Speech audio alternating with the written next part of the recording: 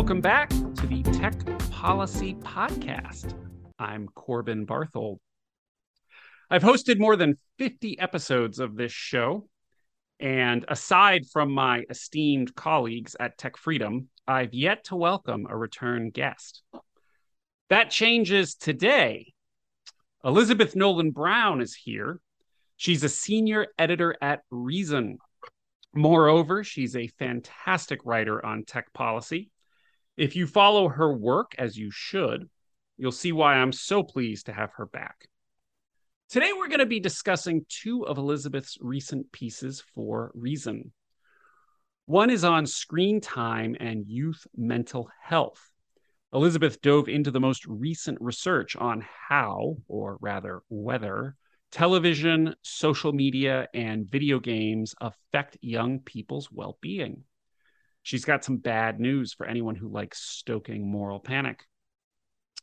The other item is Elizabeth's December cover story for Reason magazine on the costs and benefits, mainly benefits, it turns out, of algorithms. That piece, too, gives the pearl clutchers, if I may use that term, a good kick in the shins.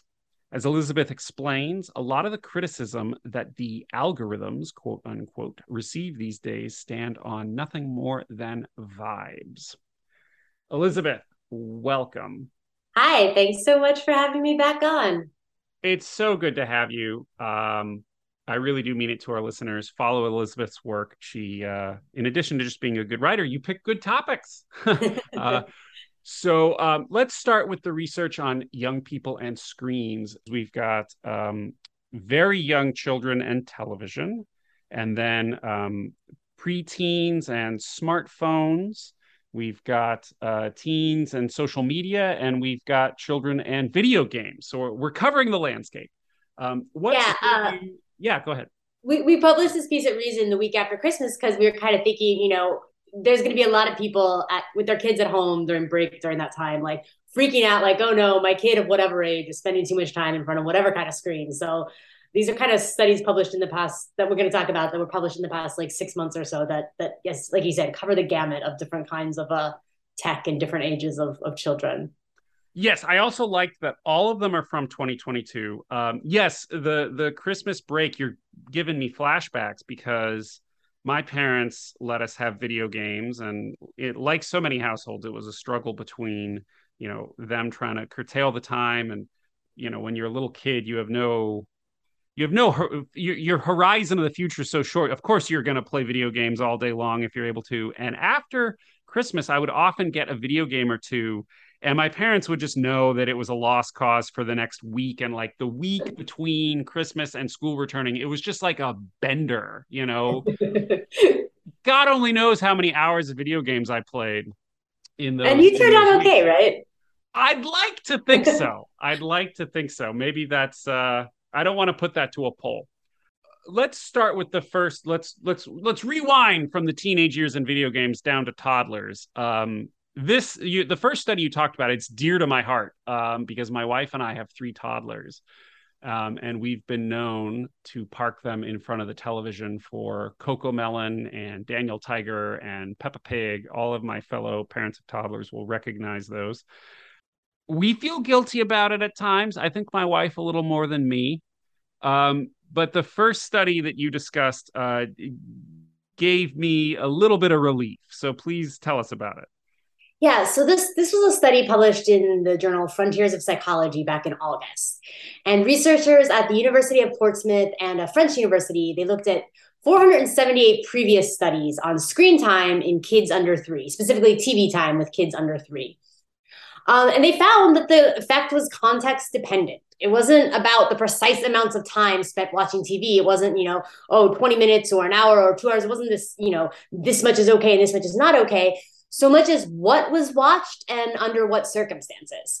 So the researchers found that, age-appropriate shows designed to encourage interaction, especially, and shows that were watched with a caregiver nearby so that an adult could talk about what was going on and answer questions and things like that. TV shows of that sort or watched in that context had a positive impact on cognitive development. There were also, studies that found a negative impact, but these either tended to not be context tended to not be context specific. So when they looked at the context, it was like, oh, it matters what you watch and it matters how you watch it, which, makes sense, right? It's kind of crazy to me when people believe that sort of simply your kid watching any TV is going to negatively affect them.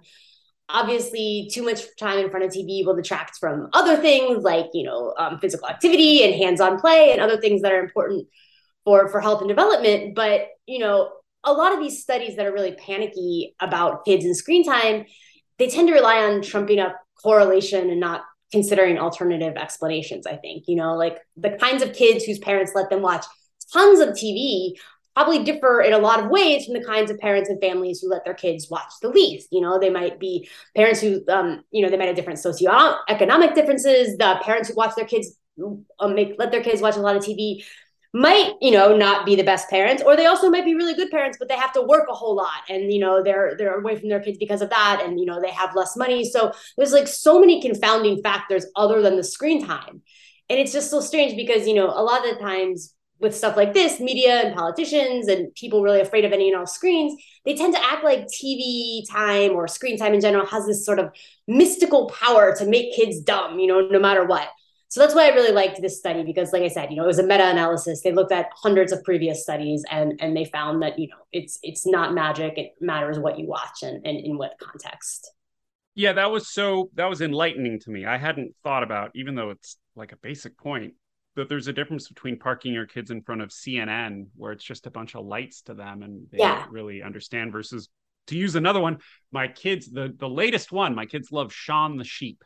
And you can tell they're interacting with it. They love the slapstick, the dog getting hit by the door or whatever.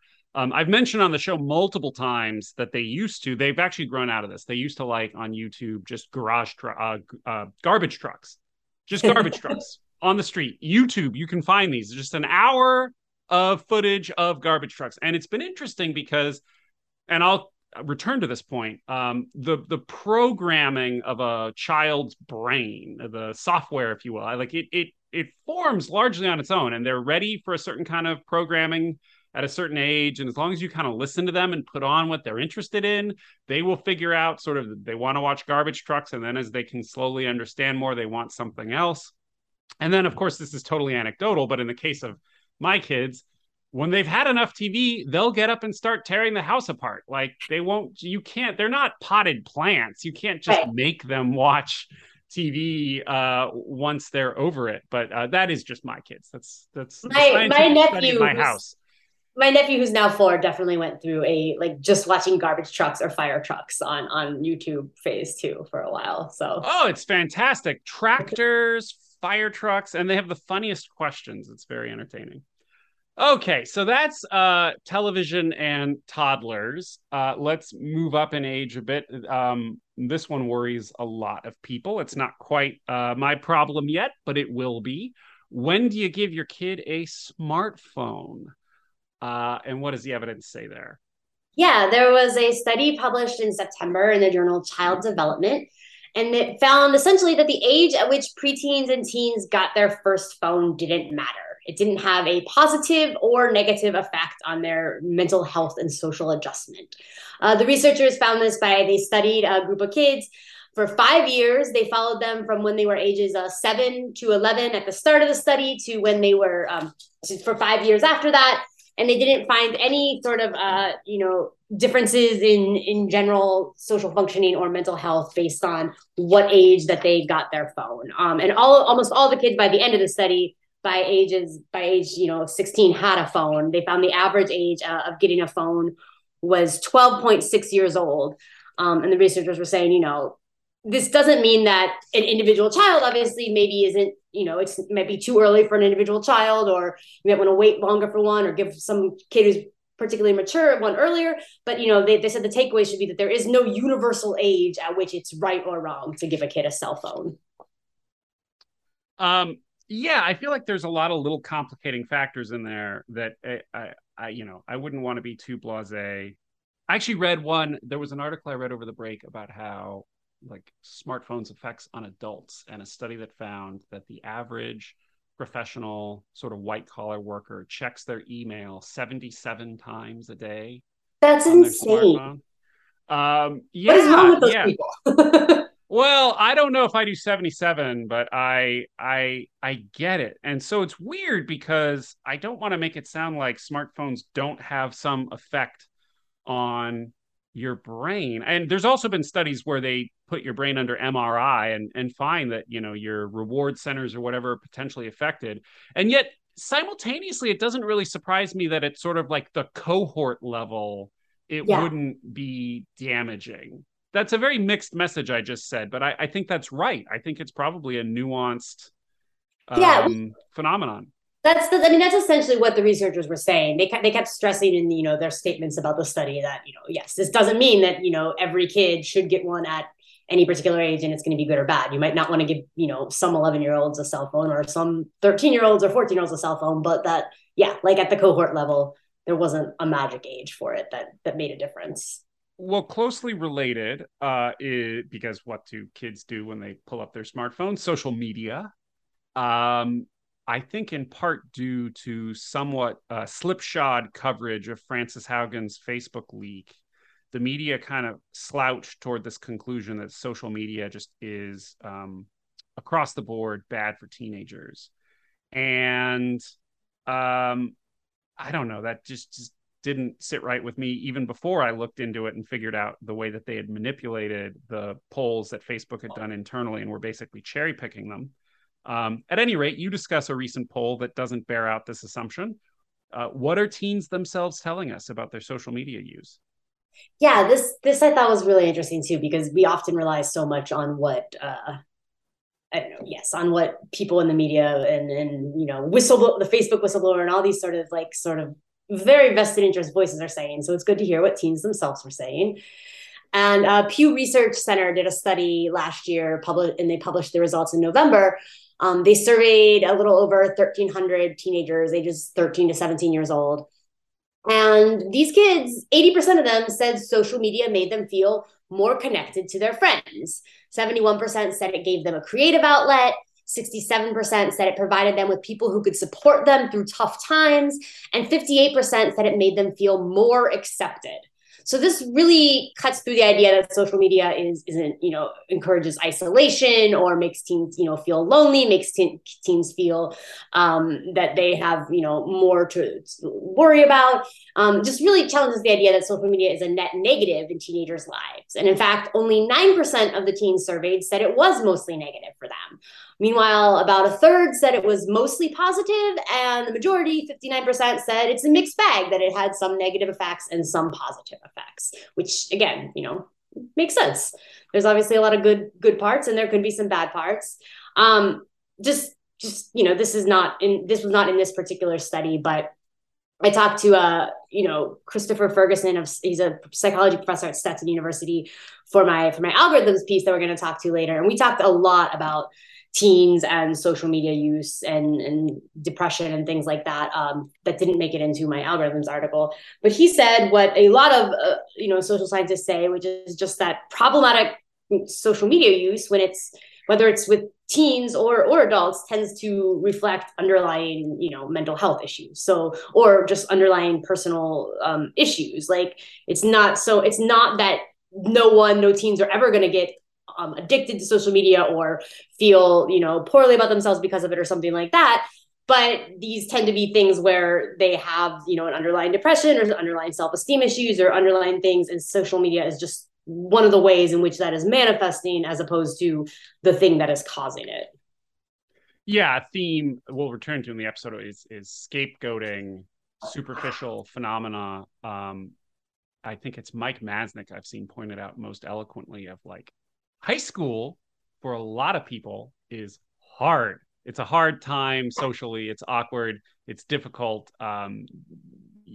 for all kinds of reasons. Kids being the mean little creatures that they can be, the intensely social creatures that they are, and then all the hormones. I mean, I'm kind of speaking from my own, I'm having flashbacks to my own high school experience. Like, it's just a very emotional, difficult time.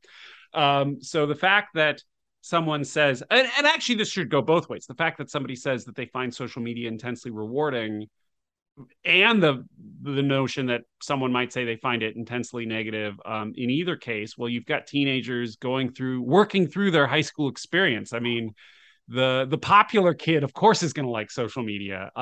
It's not clear to me that there's a big causal relationship in any direction. It's just mapping social relationships that are already occurring in the world of atoms, which ties into what I think is actually the most interesting, at least to me, of all the studies you discussed, because it's simultaneously a really interesting finding to me, while at the same time, in my opinion, like there's no causal insight you can get about social media necessarily from it. We'll unpack this.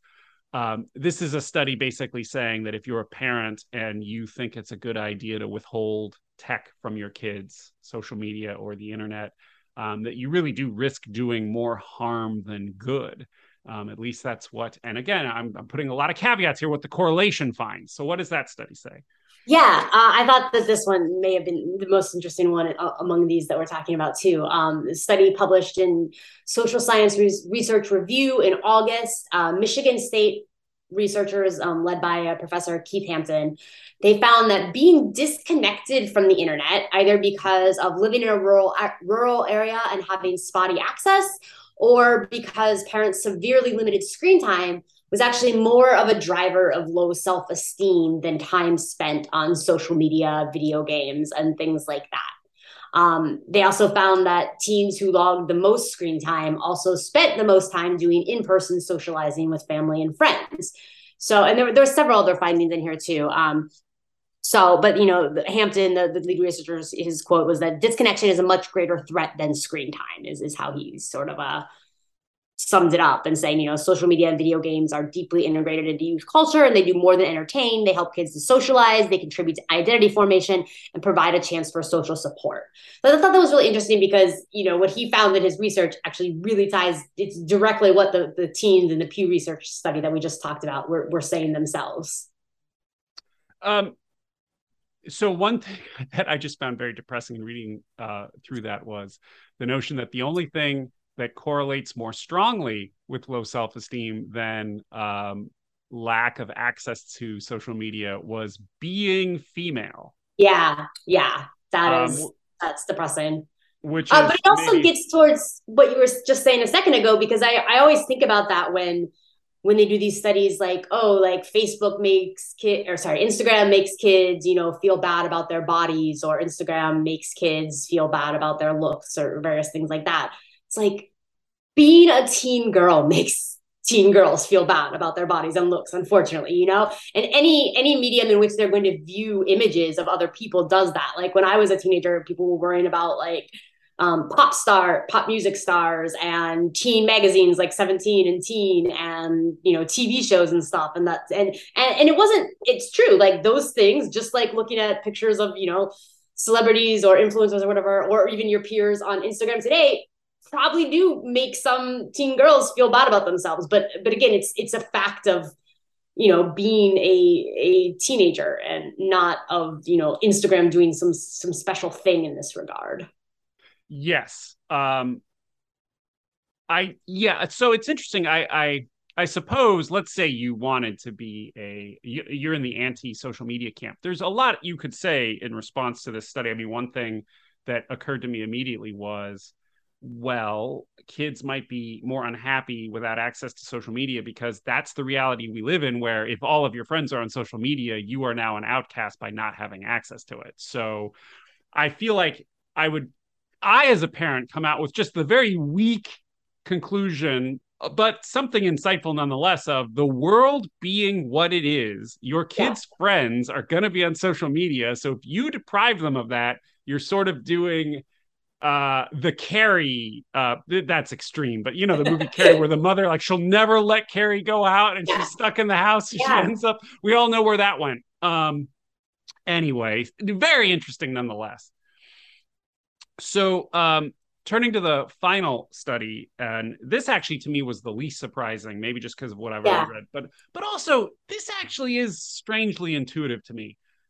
Do video games rot young brains? And the research from what I can tell, because I've looked into this in the past myself, it sounds like it's pretty consistent across time that not only are video games okay, I'm assuming not in the extreme of like dawn to dusk, suddenly popping into my head are the we've all read the story, the guy in Japan who drank 18 Red Bulls on a 72-hour video game bender and dropped dead. Putting that aside, video games might even be slightly good for kids. What is the science telling us? Yeah, and like you said, this one isn't so surprising because this is very much in line with a lot of research we've been seeing for many years now, for at least the past decade. But I feel like having grown up in the 90s, like throughout that, there was so much panic about video games rotting kids' brains back then that still it's sort of a we're just the past decade or so has been spent then coming out of that. Anyways, this most recent study was published in JAMA Network Open in October, and it found that kids who played video games for 21 hours or more per week, which that maybe is a little bit of a surprising part. Kids who played for 21 hours or more per week scored higher in various cognitive measures. It's like a part-time job. Yeah. They scored higher in various cognitive measures than kids who played no video games. There was an MRI component of this where they looked at the way kids' brains lit up in ways that I don't quite understand reading it. But the basis was that theirs lit up in good ways, better ways than the ones who didn't play video games. And then they also did various cognitive tests of attention and visual processing and memory, and found that they had higher scores on the video gamers had higher scores on these tests than the kids who didn't play any video games. And of course, this ties into a very high level theme about all of these studies. It is so hard to untangle causation from correlation. Yes. So kids who are a little bit brighter may be more attracted to video games because they do better at them. Video games have problem solving components, and they're basically just very the puzzles with bright lights. And so none of us is making a claim that that all things being equal, you should sit your kid down in front of the video games, whether they like it or not. Play your video game so you can get into Harvard. Overall, that ties into just something I think of when I read all of these studies, positive or negative. So I mentioned I have 3 kids. They're all toddlers. 2 of them are identical twins. So before they were born, I got really into like reading up on identical twins because like that's kind of weird having identical twins. I didn't even believe it when we saw the first ultrasound. Like there were like 2 heartbeats, and I was like, "Wow!" So the heartbeat shows up on its head too. The doctor's like, "No, that's 2 heartbeats." I read a book by Lawrence Wright, fantastic writer for the New Yorker, on twins and what they tell us.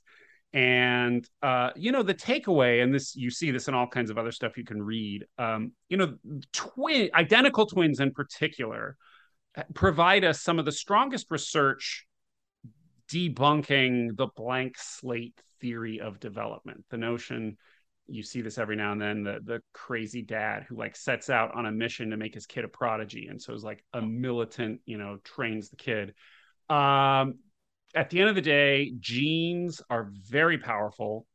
That's not to say that parenting doesn't matter. And obviously, if you tie your kid in the basement and only feed him bones, you will mess your kid up. I'm not saying parenting doesn't matter, but that for those of us who are parents and worry about messing up our kids, it is not as powerful as many people would like to think.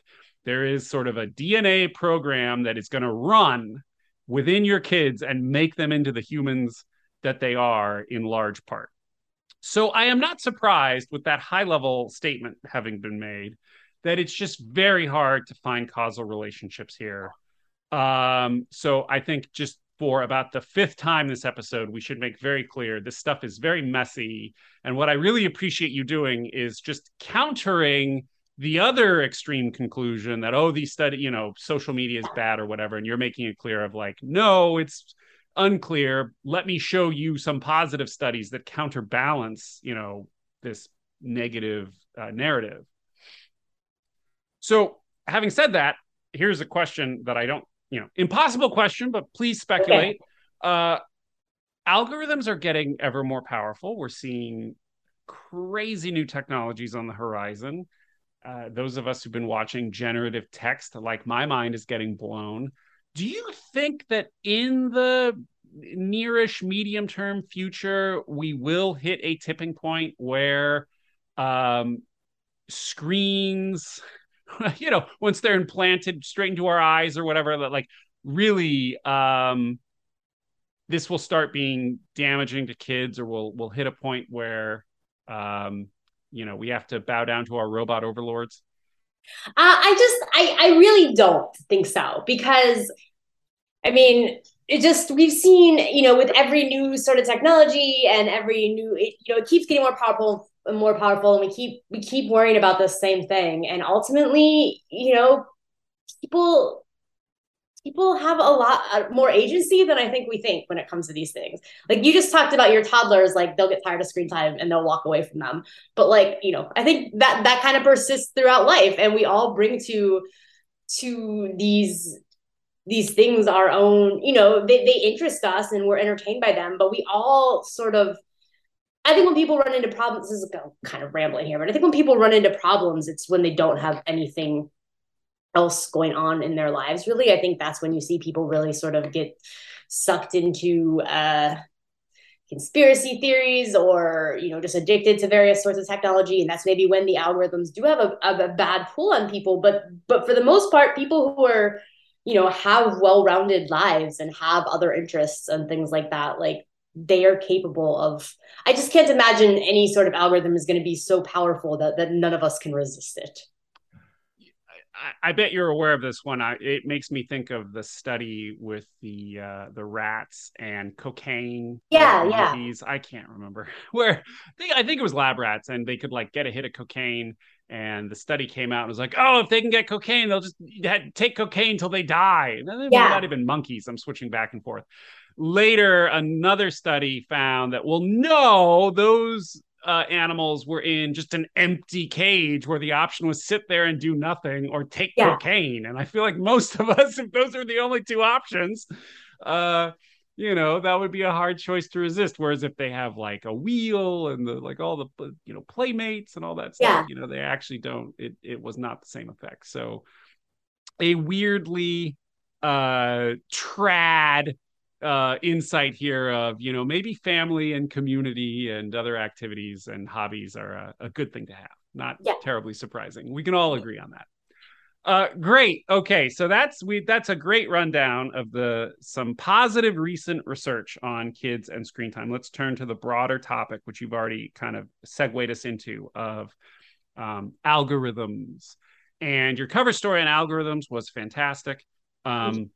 I think the $10,000 question that all of us are always asking, and there's been some interesting takes in one direction and another, but the big question, do platforms help cause societal problems, or does social media simply reflect our society back at us? I'm assuming that the answer is not 100% and 0% in either direction, but I think there is a clear preponderance, a clear answer here for some of us. What do you think?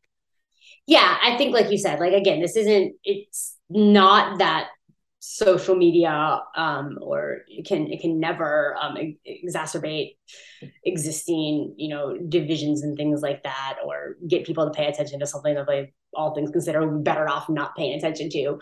But I think that, yes, a lot of the panic about it is overblown, and a lot of the research bears that out and shows that it is just sort of reflecting our very polarized, very sort of antagonistic moment. And I mean, you can see this in lots of different ways. The polarization thing being a really good one, like social media is constantly getting blamed for increasing political polarization.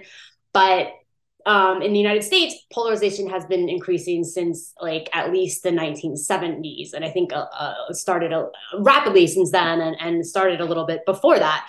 And a lot of it has to do with the political parties and the ways that they shifted and the ways that they started strategizing things differently. And, there used to be less divide between your average Democrat and your average Republican than there is now. Now it's very much like Republicans stand for this on all things. And if you're a Democrat, you stand for this set of things. But there used to be much more overlap.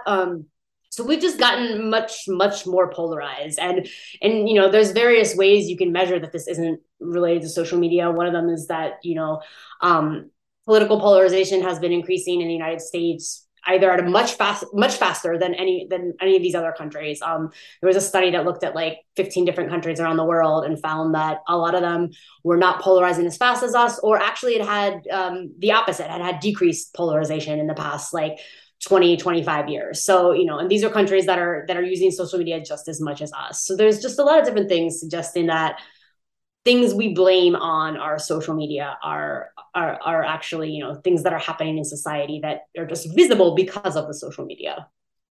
Yeah, and the people pouring cold water on the causal connection camp, if I'll call it that. It's not just for those of you listening who might say, oh, well, Elizabeth writes for a libertarian mag and Corbin works for a libertarianish organization. So that's just them, very respected and neutral scholars are finding exactly this, So I hope he doesn't mind me enlisting him, but Brendan Nyhan at Dartmouth is one of the top people here. And he says, quote, the most credible research is way out of line with the takes. And he's referring to the notion that algorithms cause radicalization. He's talking about the fact that, or the accusation that social media leads to echo chambers. The research, if anything, shows the opposite, which actually, again, is another thing that's pretty intuitive. If you live in I was about to say if you live in some rural neighborhood, but if you live in some coastal urban enclave as well, the people that you interact with in your daily life may well be actually less diverse ideologically than what you see on social media. That actually kind of makes sense when you think about it. So it is sad to see that the people who are actually researching this are coming to this far more nuanced conclusion, but the media narrative on the effects of quote unquote the algorithm sort of carries on regardless. So, and now an issue that connects to that, you write about the weirdly widespread belief that algorithms are, and I really like this quote, acting as a mysterious digital spell cast by big tech over a populace that would otherwise be saner, smarter, less polarized, less hateful, less radical. Naturally, if you think that algorithms are super powerful, then that's going to drive your belief about the negative effects of social media in society. That said, I mean, you've already made a very good point that the United States is polarizing faster than other countries with social media. So again, looking at sort of the cohort level, which I think is always the best level to look at things if you're trying to reach scientific conclusions, that would suggest that social media doesn't have an independent effect. And yet I can't shake the feeling that social media somehow makes things that might have happened otherwise happen more rapidly. And even like I had Joe Usinski on the show, who studies conspiracy theories, and he was sort of pushing back on this. And so maybe I'm just wrong, and now I'm the one operating on vibes that I can't shake. But I look at how quickly Stop the Steal took hold. How quickly we managed to make like masking during the pandemic, make it code as a political issue. And, it gives me sort of an icky feeling that social media might be helping drive that phenomenon faster.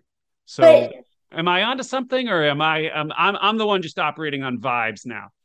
Well, I push back that like both of the issues you mentioned with the allegations of election fraud in 2020 and the crazy politicization of masks and other things regarding to COVID these were phenomenon driven by traditional media and political elites.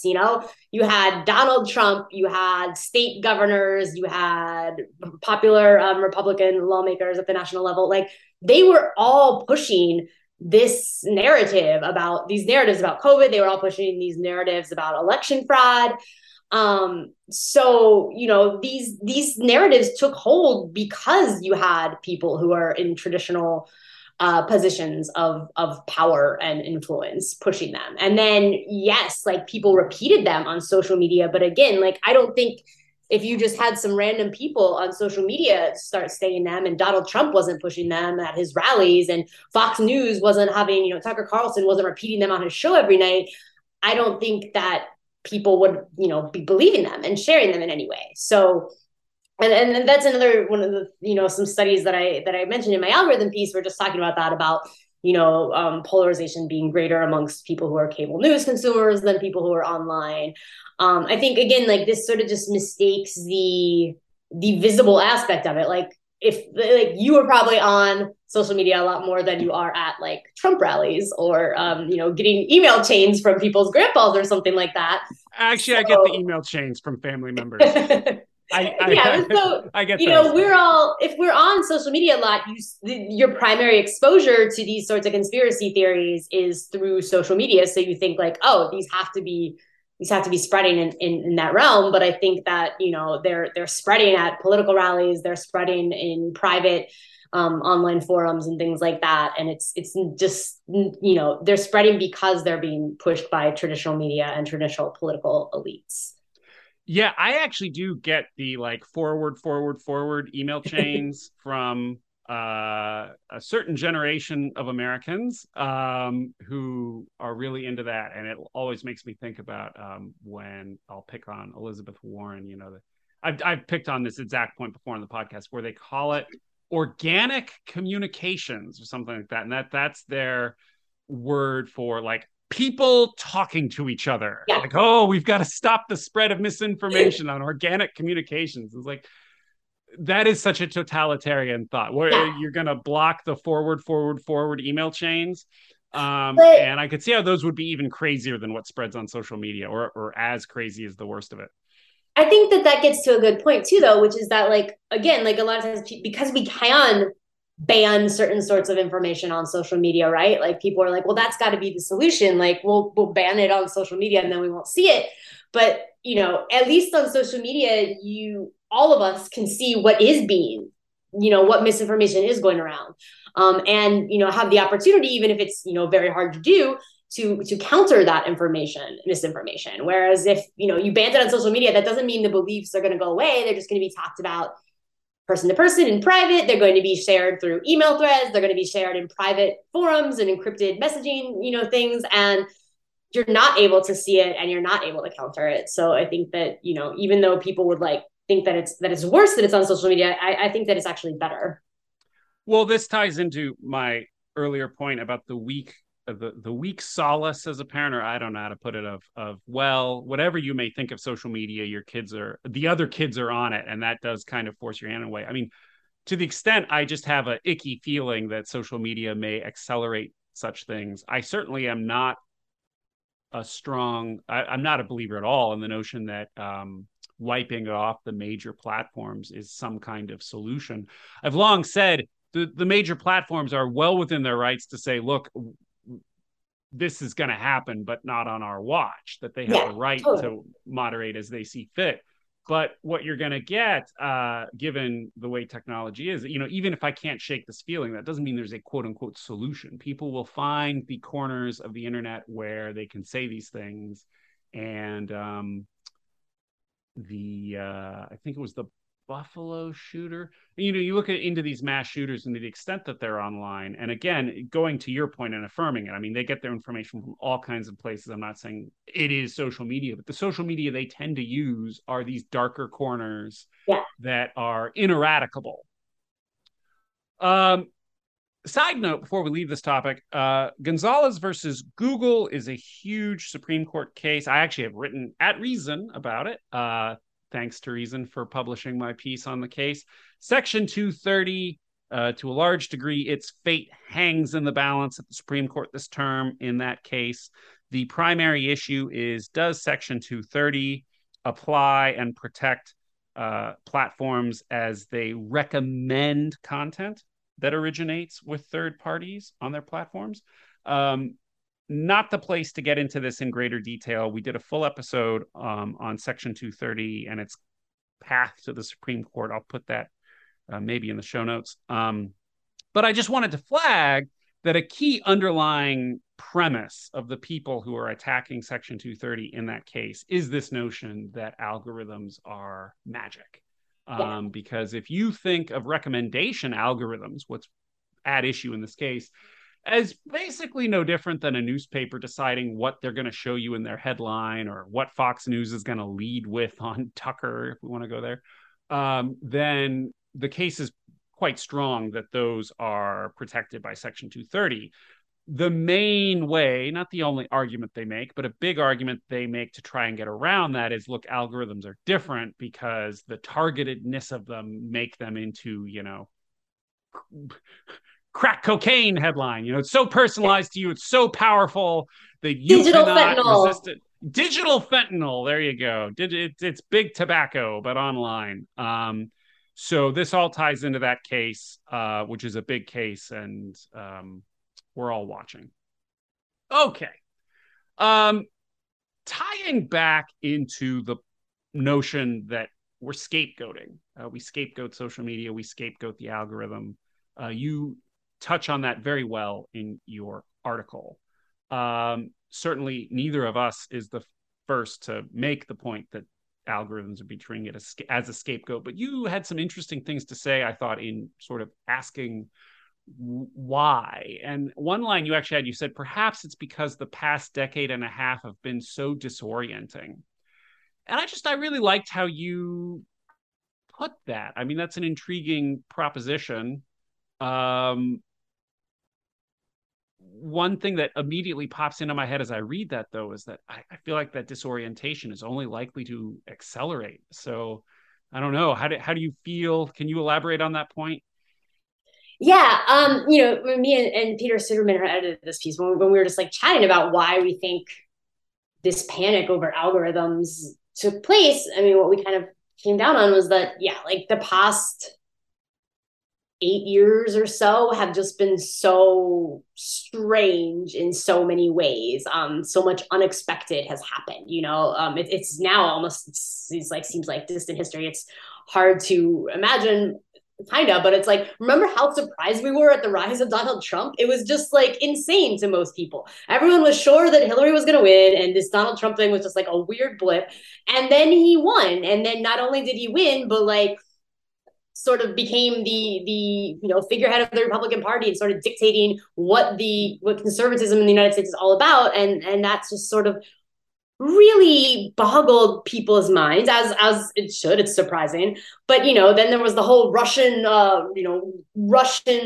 interference and Russian meddling narrative, and I think the idea that it wasn't just like they did some crappy propaganda memes and people saw them and it didn't really make that much of a difference did not fly for a lot of people, because that meant that a lot of people really liked Donald Trump and voted for him over Hillary, or didn't want to vote for either of them and stayed home, or voted for Gary Johnson or whatever, And so it was a lot easier for people to believe that these algorithms had aided the Russian meddling and made it so irresistible that people like weren't in their right minds. And that's what happened.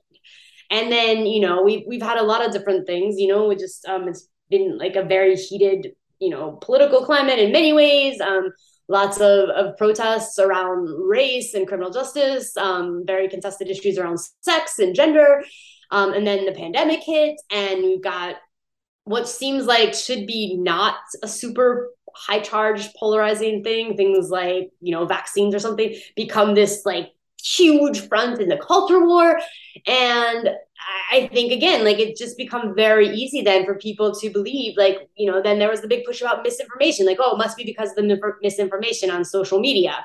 Or, conversely on the right, you have like, well, people wouldn't, believe all these woke things if it wasn't for these algorithms pushing it into our children's brains, So I think it's just happened that, social media algorithms rose alongside a very disorienting political and cultural period. And it's been a lot easier for people to believe, like, no, my fellow Americans aren't actually like this. It's just that the algorithms have been driving us to be like this. Yeah, it's a question that comes up a lot on the show because it's like impossible to answer. What persuades people? How do they form their opinions? And we cannot create a counterfactual world where we run everything again, but without social media and see how it goes. So what are you going to do? Our system, we are a republic in which we, like, the people govern. And if the people are nuts, then they are going to get what they want, with certain exception, like, the Bill of Rights, good and hard. And I always have accepted that that's the system. I will say, yeah, it's not like I'm some stuffy, dispassionate person sitting on the sidelines who hasn't been affected by this disorientation. I think my belief in Americans as citizens with agency who govern in a republic, and that's not only just our system, which I continue to accept full-heartedly, but like is a sexy thing. That's great. We love it. Has been shaken. One example I would give, I recently wrote about the GOP, their spam email operation for fundraising. Yeah.